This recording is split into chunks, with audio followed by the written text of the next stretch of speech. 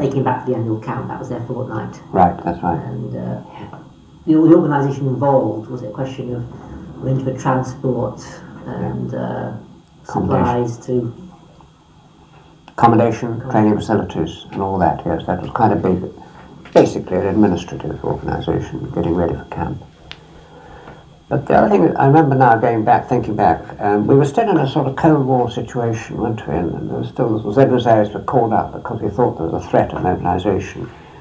And we had to go around various parts of Wales, earmarking various buildings and places that were designed or earmarked to be used in events of mobilisation, certain houses which would be useful as depots or military towns. We couldn't tell the people. In fact, it was forbidden to say that their house had been earmarked to the transport centre, but they were all listed on a highly secretive document and where they were and their suitability in the event of mobilisation. So this was still going on in 1952-53.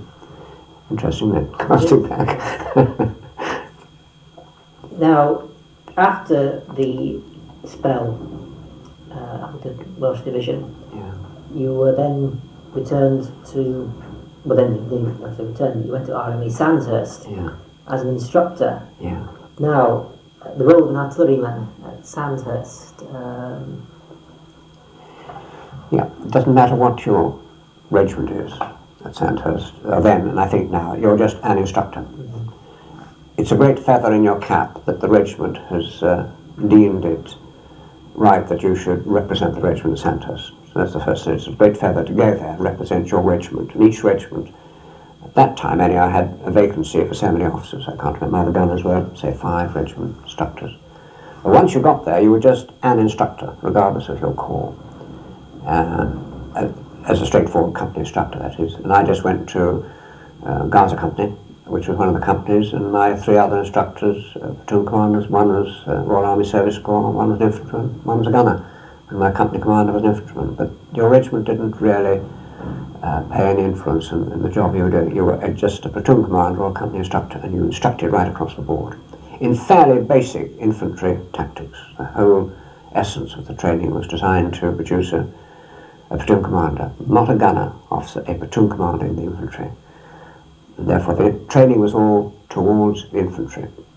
The theory being that once everybody had to have the basic training of an infantry platoon commander, and then when they left the commissioning they could be trained up separately to their own particular corps, be it gunner or logistics or whatever. So a gunner officer would then go to Woolwich after Sandhurst?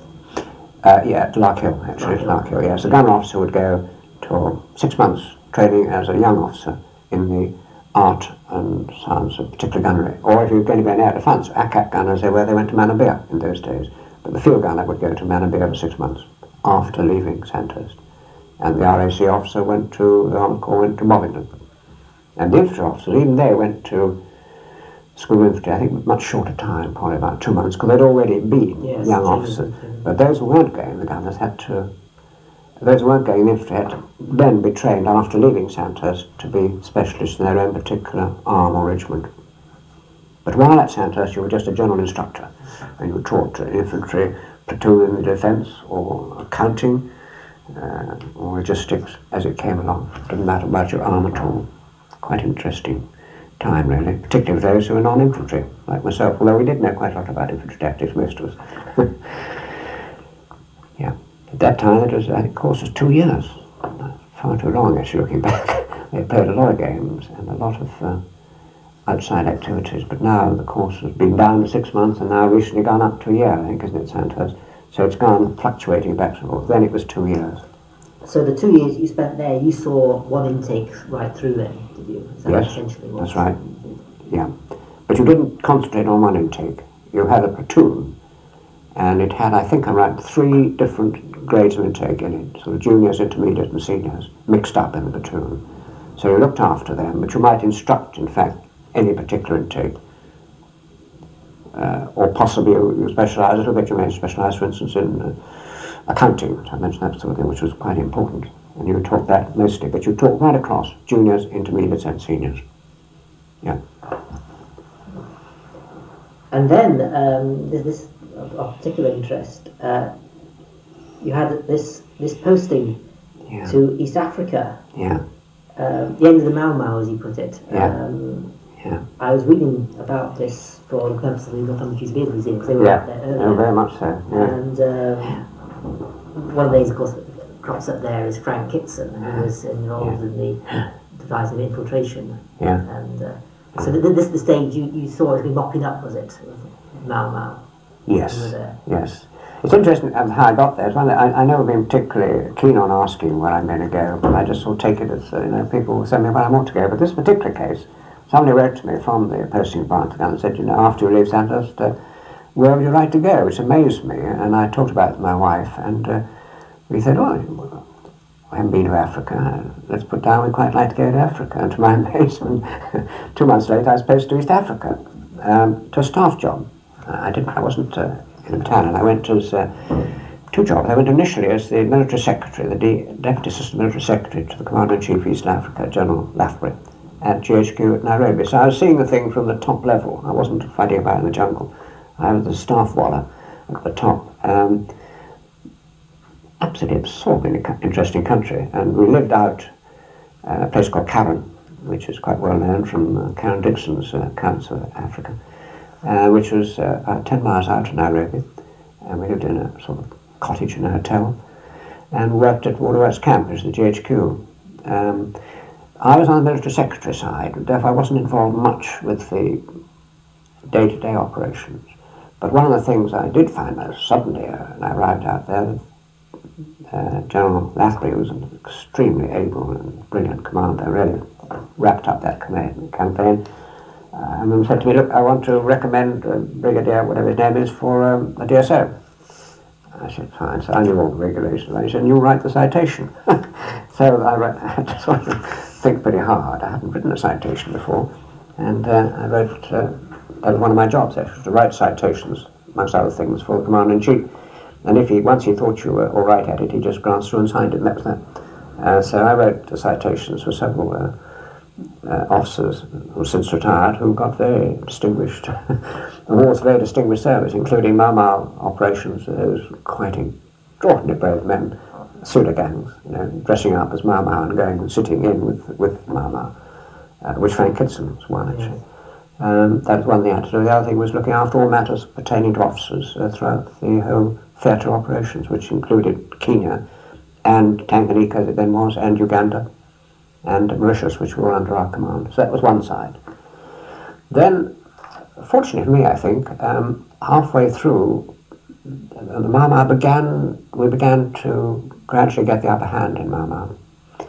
And there was Government House, which was the secretariat of the Kenya Cabinet Office for there, and they really ran the war, joint military and civilian. And the Commander-in-Chief decided that perhaps I wasn't over-employed, which I wasn't as DMS, so I take on another half-time job as secretary, assistant secretary to the War Cabinet at Government House, which were running the campaign, which again to me was a completely new world. I became assistant secretary to a high-powered civilian who was a secretary.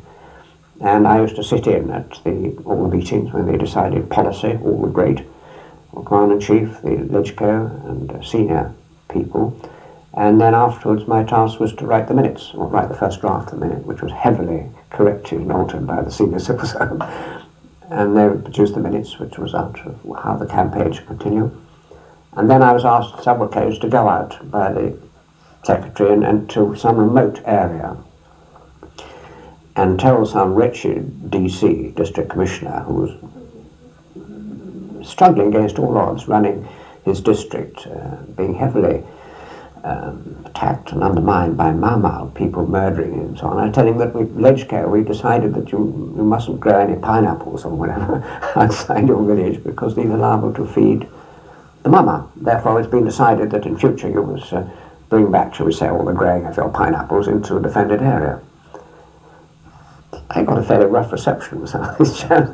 I was a fresh-faced young staff officer from what they considered GHQ, who didn't realise what the war was about. And here was I telling them they shouldn't grow their pineapples or their maize or whatever. It required a certain amount of diplomacy and before you could establish a rapport with these people and to persuade them know that it wasn't only the thing they saw it, but it was right across the border picture. And I got on. I learned quite well. Quite a lot of experience of dealing with difficult people at that stage, whom I admired immensely because they'd been fighting the Myanmar for about 5 years and they knew a lot about it. But they had to conform with changes, and they had to accept what General Rathby did was to make certain that the Myanmar were restricted in their supplies to the amount which always applies in those sort of operations. So that was quite a new type of work for me, which I did for the rest of my time out there. When you were in Nairobi, Nairobi was quite secure by this time. I think it was one of the earliest operations to round the Mau Mau actually in Nairobi, hadn't it? Yeah. Before you arrived. Sorry, one of the... one of the earliest operations carried out was to eliminate the Mau Mau in Nairobi. Yeah, before I arrived. Yes, before I arrived, so you're saying Nairobi was quite secure at this time? Oh, quite secure. Yes, quite. Outside it wasn't. On the way between my work and Karen was dangerous sort of country. You always had to be very careful about travelling about, but Nairobi was clear. Yeah. They were really hunting the last of the terrorists in the jungle country and getting... Dane Kamati was a name, I remember, one of the leading terrorists. It was mopping up actually in the Aberdares and other places. Quite difficult. A purely infantry patrol operation, of course. But I wasn't involved in that particularly. My general, he was a great chap, General Rathby. He was a great bird watcher and a great naturalist, really. And one day he said to me, we're going to walk, I want to walk across the Aberdares. The Aberdares were a high mountain range, which were a very dangerous country. A lot of Mau Mau had been operating there, and there were a lot of Mau Mau about.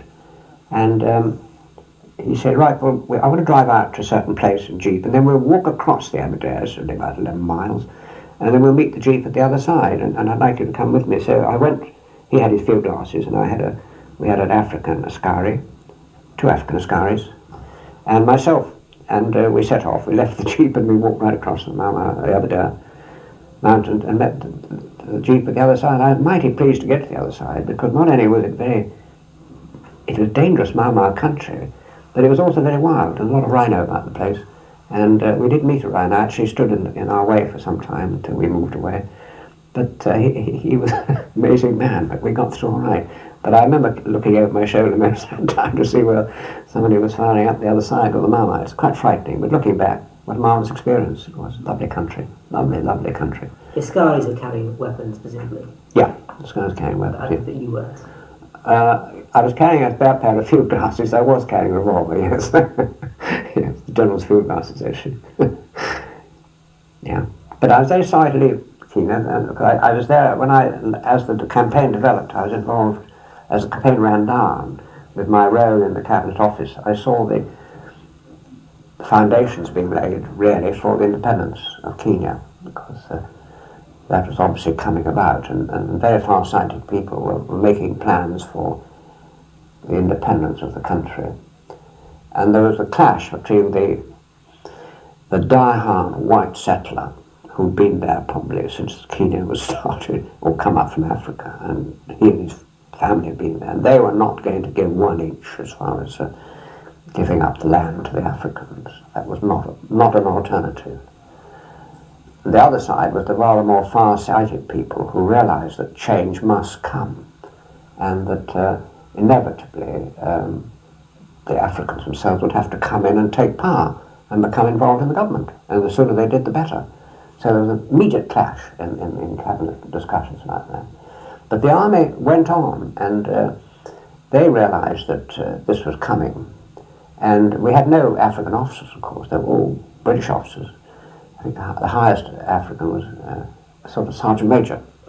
And we began then training and selecting the first senior Effendis, I think they're called, or sergeant majors, to be the new African officers of the new army, which was a very bold step to take, because this was totally new ground.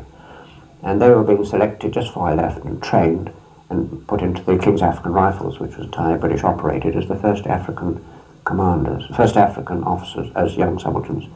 Some were total failures, others I think were very successful, went on to higher things when they became independent. But you never encountered Idi Amin, for instance? Not by name, but looking back, I think he was a cook actually in the 4th KR. I think he was a corporal in the 4th KR, which were a Uganda battalion. I must have been, I reached the Uganda battalion, I knew them well, But I don't remember Idi Amin as such, no. But he was there. He was there in the 4th Battalion, Uganda Battalion, yeah. Yes, a time of great change. But those who are looking forward, of course, were so right and proper to say that they must plan for the change and not just sit and say things will always be as they are. They have been, as has happened in South Africa now, isn't it, really? I was one of those who thought that it would be possible to change. I thought it had to change. And I did think it was possible.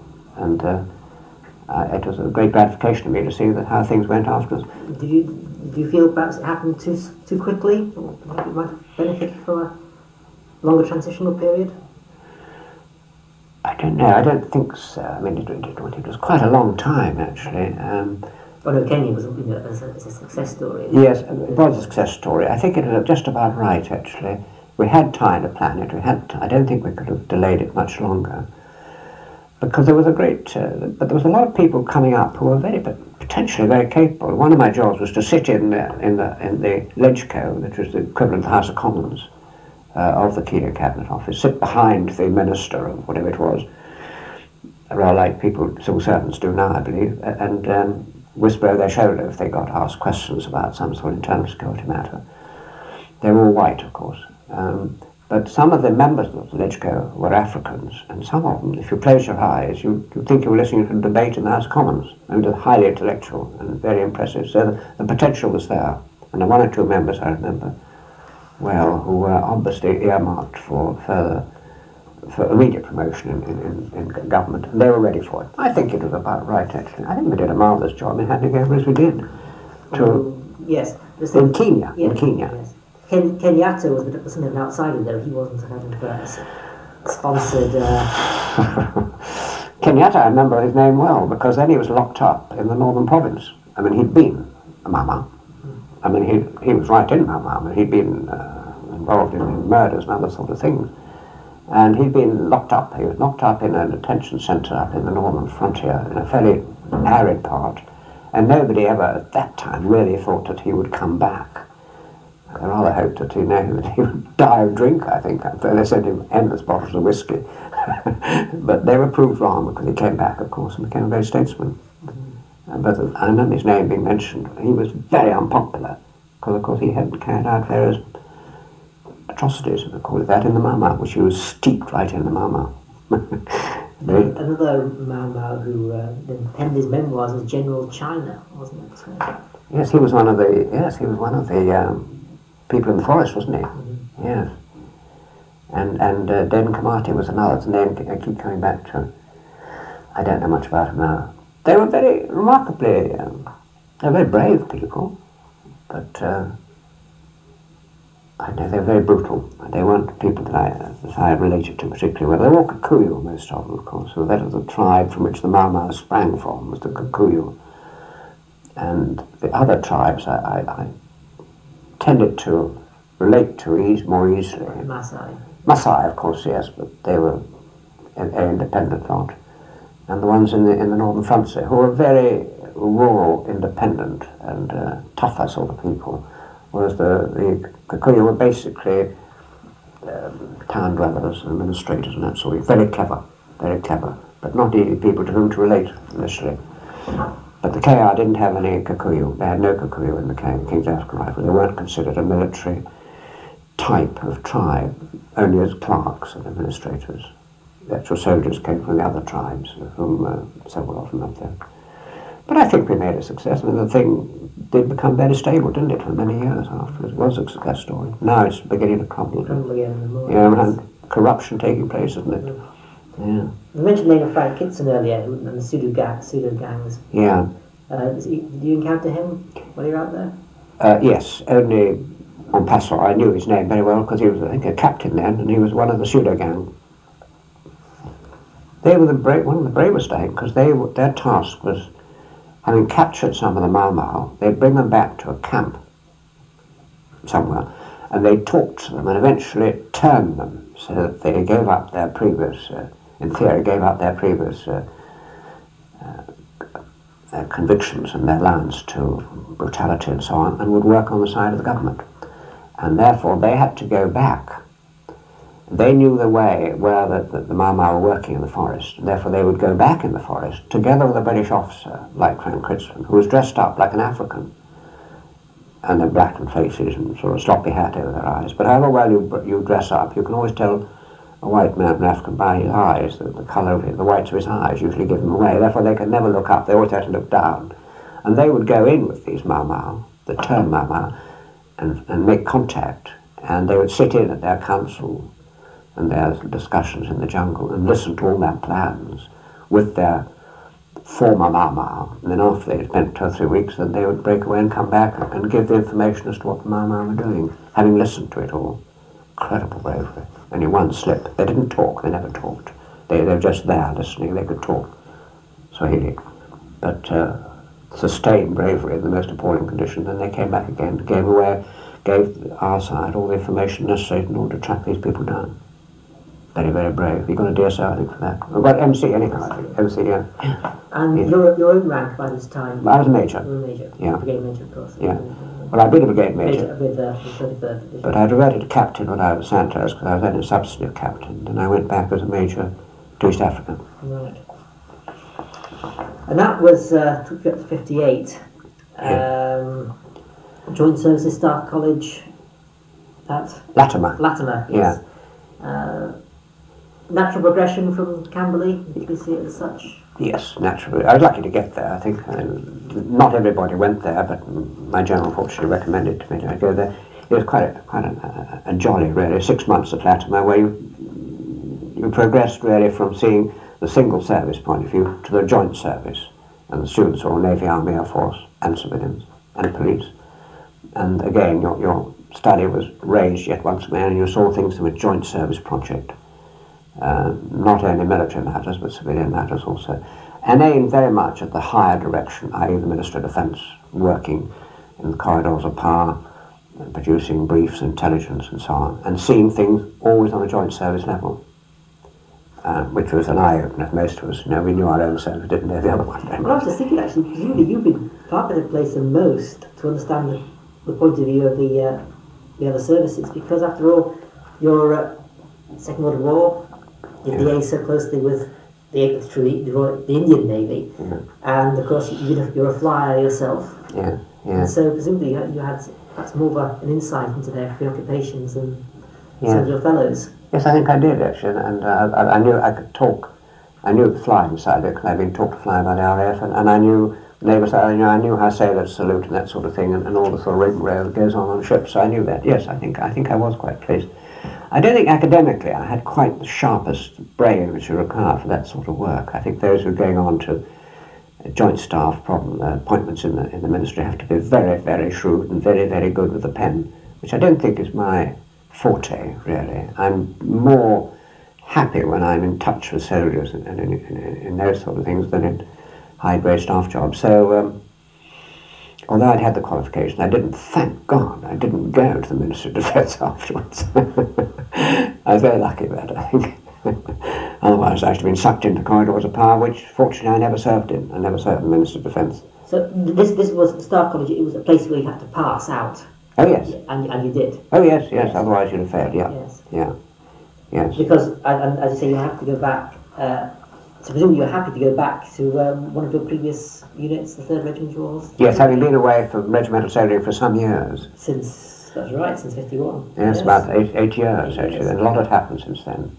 So I went back as a battery commander to my regiment, 3rd Regiment, which was then at Bulford, as a battery commander, originally on 25-pounders, of all things, unbelievable. This 25-pounders, so they were no longer self-propelled? No, they'd come back to England and they had towed 25-pounders. Right, yes. Unbelievable. The self-propelled was all in Germany. Mm-hmm. So we were very back to the sort of thing that I'd trained on very nearly about 15 years before. And were the 25-pounders still being pulled by quads, or have they been... Yes, by quads. They're still by quads, yes, a good old quad, yes. And life was fairly easy then, and it wasn't very demanding, I don't think. We went out, parts of it went out cycles and so on. But a slight interlude, as far as I was concerned. Slight interlude. Yes, because of course you were back to Staff College again. As an instructor. As an instructor this time. Yes. Yes, I was lucky in that I got promoted to. We had a rank called brevet colonel, then brevet lieutenant colonel, which is now gone, which was people, senior majors who were promoted early to lieutenant colonel. They called themselves brevet, which meant you got the rank, but you didn't get the pay. Didn't get the pay. So on I went brevet and went to Staff College as an instructor to the C Division at Minley. As a brevet lieutenant colonel, but all the officers there were lieutenant colonel, unpaid of course. And there you saw the thing from the other side of the desk, having been a student. As you think, every point I've had, it was demanding and something new. I thoroughly enjoyed my time in the instructor centres. You worked exceedingly hard, but you had to keep a balance, and you couldn't work all the time. And all the officers which I was working with practically all became 2 or 3 stars. I mean, they were selected. I didn't see myself being on a 2-star, though all my friends did. And the standard of student was very high, higher than perhaps I was, than I'd been a student, because they hadn't all had wartime experience, but intellectually they were a very high standard. So one had to keep one's wits about them. Now, you remarked when you were a student at Camberley that it had been very hard work. Yeah. Was it as hard work being an instructor? Oh, harder. It was harder? Yes, I think much harder. Were you the information you passed on to the students? Yeah. Did you devise the structure of your course yourself, or were you given guidance? Were you told conform within these yes guidelines? Yeah, they're very much a form of structured instruction, and that you find yourself as an instructor in a particular cell dealing with, shall we say, infantry tactics, history, military history, military writing, something like that, and the particular cell that you were in, you produced what was called a précis for all that particular subject for the year, the course for the year. And so as an instructor, you had a form of, the student had a précis, and you also had a précis exactly on that subject, which was very detailed. And then the précis were given time, the students had time to study them in their, not in school hours, outside school hours. And then each phase was followed up by a series of exercises based on that subject. And that involved a lot of work by the student. The instructor, you already had the answers, if that was the right word, the DS, the directing staff answer to every problem, which was called the pink. And those were on pink writing paper, which the students were never allowed to see. Because if they were given a whole lot of questions, you had a whole lot of answers, and all the alternative answers. So you had a very clear lines as to the sort of the policy and the theme of that particular subject. That said, you had to master all those alternatives, and in the discussions that you had with the students, of course, you had to be mentally to adapt and argue one against the other, or ask them to argue one against the other. So you constantly have to be mentally one step ahead of the students. So from that point of view, I think you were working probably harder than the students. Instruction was always carried out. The Staff College had the system of syndicate discussions. You would divide the syndicates of 8, of which the directing staff was the chairman, and practically every subject was discussed in syndicate, where you get all the students to express their views on various things, and then you would, one of them or you would sum up on the sort of line that you were supposed to take.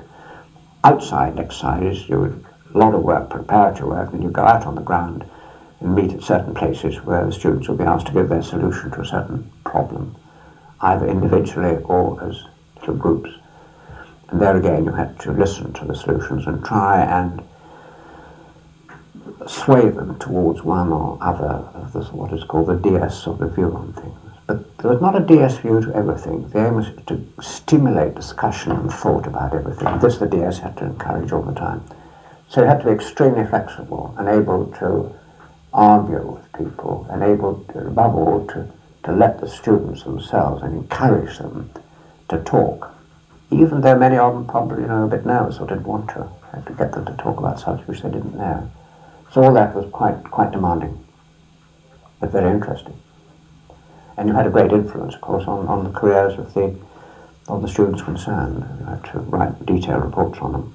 Some of them have gone on, I know, now to higher things. They must have been taught quite well. Yeah. Now, You did actually say that hard work indeed. You did say that you had time for other things.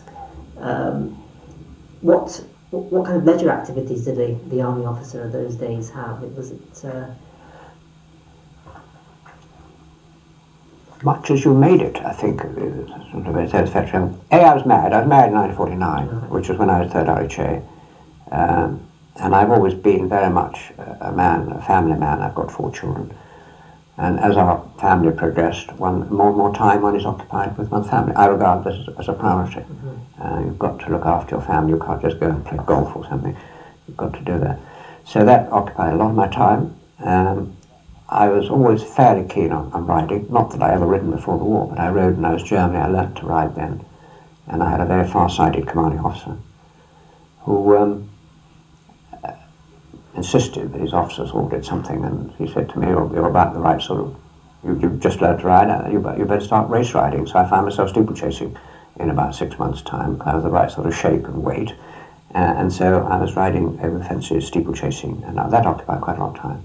I had to get up early in the morning, 5 o'clock, and exercise for an hour and a half before breakfast, before you did any work at all. This was what the commanding officer reckoned was right, and he was dead right. So that occupied quite a lot of my time.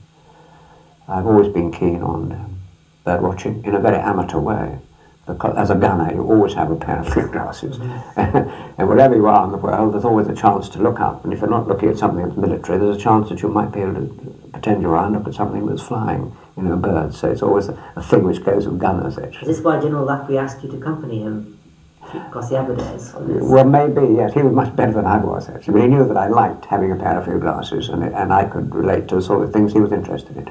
But he was a real expert. I'm very much an amateur. So those are the main activities, I think. But I come back again, to educating one's family is a very important aspect of anybody's life. And if you're a soldier and you have a family, you've got to spend time with them. And we were lucky. We had I think, 17 houses, maybe 15. In our time, we moved around. And wherever we went, we were determined to establish a home. So the children could grow up. Something was familiar. It may have been a picture, something they could relate to, and that was the top priority both of my wife and myself, really. We put a lot into it. The more you put into it, the more you get out of it, I think, and perhaps in some ways we're reaping the benefits of that now. They're all happily married, actually. They've got 10 grandchildren. So that was the main activities, I think. Yes. This is before I went off, of course, after Staff College. Now, after Camberley, you became the commanding officer of the 50 Missile Regiment. Yes. Now, this, of course, is quite a new piece of armament for the Royal Artillery, because Bloodhound had been brought in and the attack guns have been retired. Yeah. And they hadn't introduced some kind of very modern 3.7-inch attack gun, which was obsolete just as soon as it came in. Yeah. That, of course, on the ACAC side, or air defence side, a side which I'd never been on. No. I'd always been on the field side. So and this was a field missile. Right. It was Honest John. Right. And when I was, it was just coming in part of the nuclear deterrent, wasn't it? And eventually it was decided that the deterrent had to be graded, wasn't it? And right down to the capability of firing nuclear weapons at divisional level. Hence you had to have a weapon capable of doing that. A tactical nuclear weapon. Tactical nuclear weapon. And therefore the Americans produced, with their usual brilliance, the Honest John, which was really a rocket on a bit of a railway line, which, light the tape and stand well clear. Not quite, but it was fairly basic stuff. When I was told at Staff College that I was off to command 50 Missile, I was absolutely amazed. I mean, it wasn't sort of something I knew anything about at all. We discussed it and so on. It was field artillery appointment, which I was very pleased about. And I'd just been a brevet lieutenant colonel, so I had hoped to command possibly a more normal field regiment, perhaps a artillery regiment, something like that. But the powers that be decided no, for 2 reasons. One is there were 3 Honest John regiments in the British Army, all in Germany, of course. And they were all considered to be high priority regiments, and they had to have good officers, good commanding officers. And the second one, which I only realised after I got there, was that the regiment I went to had failed in one of its tests. You had to go through nuclear safety tests with the Americans about every 6 months. And if you failed that, it was a very bad thing. And one of the batteries had failed that, and therefore the regiment had run down a little bit, I think. And therefore I was sent in, looking back, I suppose, with the aim of helping it to get back to its form, although I knew nothing about Honest John. However, I went off to Larkhill, I learnt a bit about Honest John. We had 2 batteries of Honest John and 2 batteries of steam gunnery, the old 8-inch howitzer, which fired a nuclear shell. And I arrived there in back end of, 62, wasn't it? I think it was 62. In Menden in Germany, to take command of the nuclear missile regiment, which was a completely different field to me, you know. And yes, 2 things, yeah. So the warheads for the missiles. Yeah. Presumably they weren't generally speaking attached to the rockets. Oh no, they were. The nuclear bit of the regiment, the nuclear warheads of the shells and the missiles were looked after by the Americans. They had a special detachment attached to my regiment, and they lived in a sort of place in the woods with huge deep bunkers with wire outside and wire outside that. And we had a guard outside the wire, and they had a guard inside the wire to stop us getting inside the inside of the wire. Very complicated. And that is where what we used to call, my wife and I used to call them jelly babies, lived, you know, the walkheads. We had everything else, and come a certain stage of preparedness or war, either they came out with their lorries, with our protection, and joined us, and the last stage, of course, was that they actually started mating the warhead to the rocket. This would be the final stage. So there was a complete difference. But at the same time that we had a complete dummy setup of dummy warheads and everything else. So we could do everything bar the actual turning the key for the live warhead. The warhead we had was high explosive, but it was exactly the same as the nuclear warhead. But they were totally handled by the Americans. And because the Americans had that, they insisted on a very high standard of safety. So every battery had to go through these tests periodically, which were very rigorous. And if you failed them, it was not a very good thing at all. So it was a different challenge altogether to the normal soldier. What were the different capabilities of the missile as opposed to the artillery piece? Because you say you had the nuclear missiles and nuclear shells for the... Two batteries of... 2 batteries of 8-inch howitzers. And 2 batteries of Honest John, yeah. Well, the Honest John had a much greater range. About 32,000, something like that yard. Not a very great range, but you know, quite a long way. And a comparatively heavy warhead with a moderately low yield weapon. The shell had a much lesser range, 14,000, 15,000, something like that, half the range, but a much smaller shell, and therefore had a much smaller yield of weapon. Could be used, I don't know, point something of a KT as opposed to perhaps 2 or 3 KTs.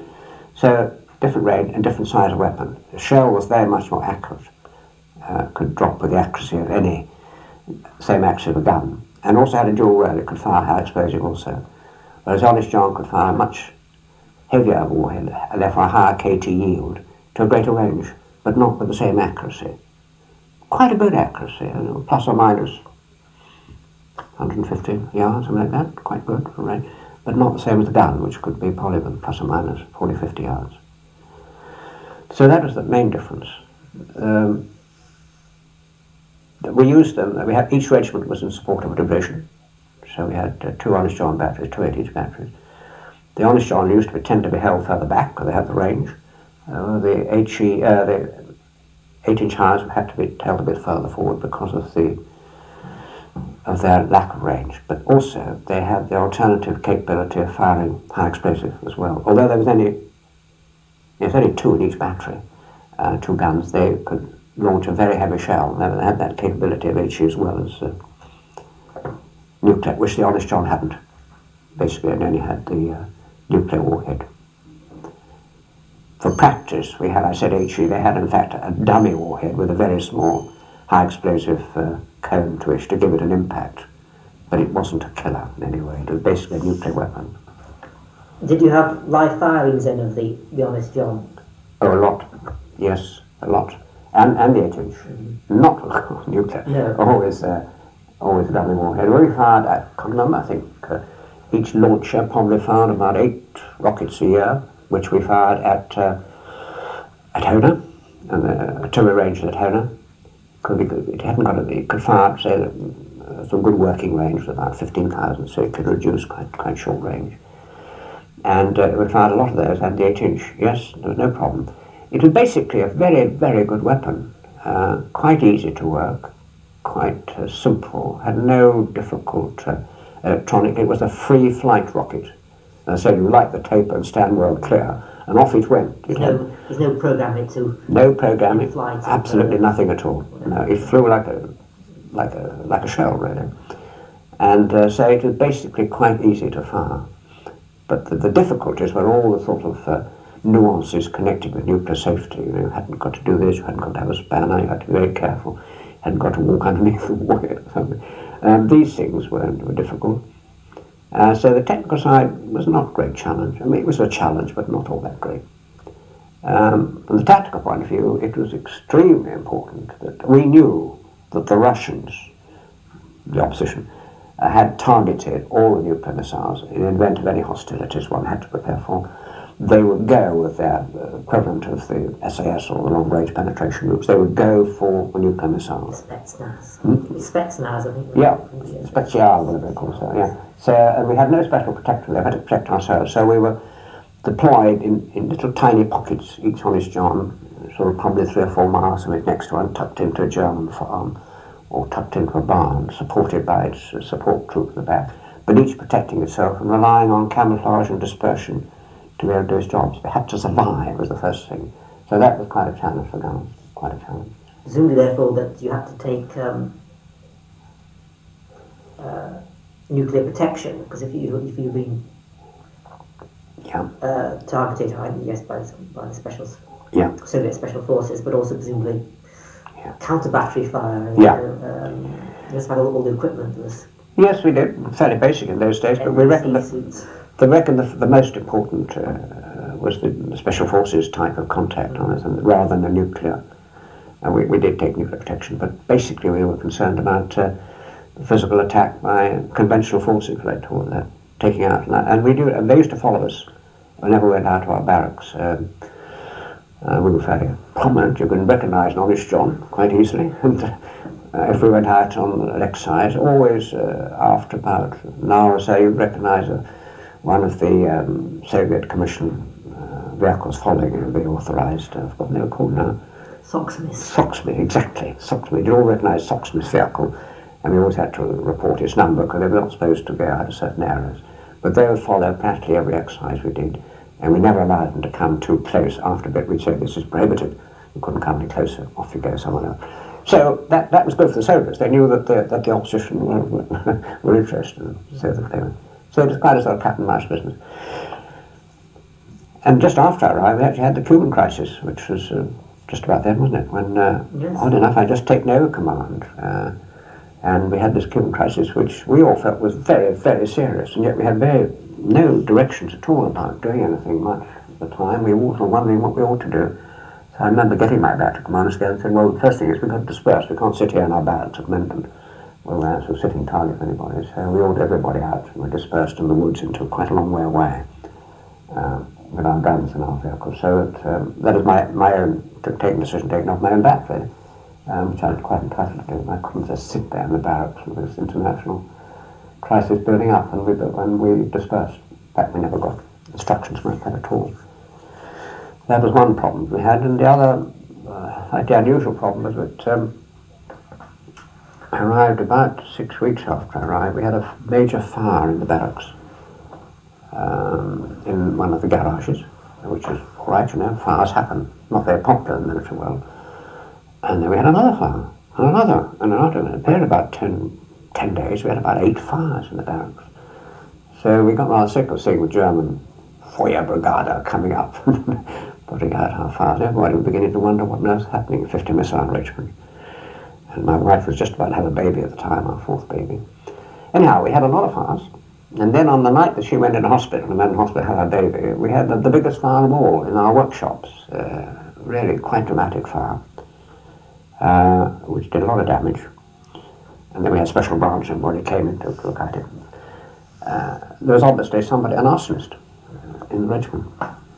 And this was a very trying time because it was really up saying, what are you doing about it? Well, very difficult to do about it.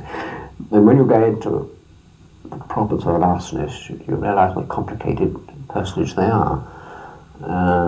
First of all, you had to start looking at all your potential homosexuals, which was something I'd never done.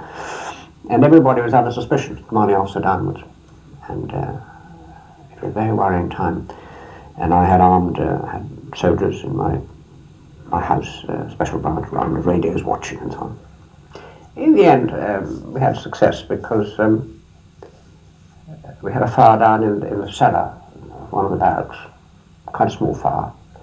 The motor police came straight away and investigated it, and they found that a petrol can had a fingerprint on it.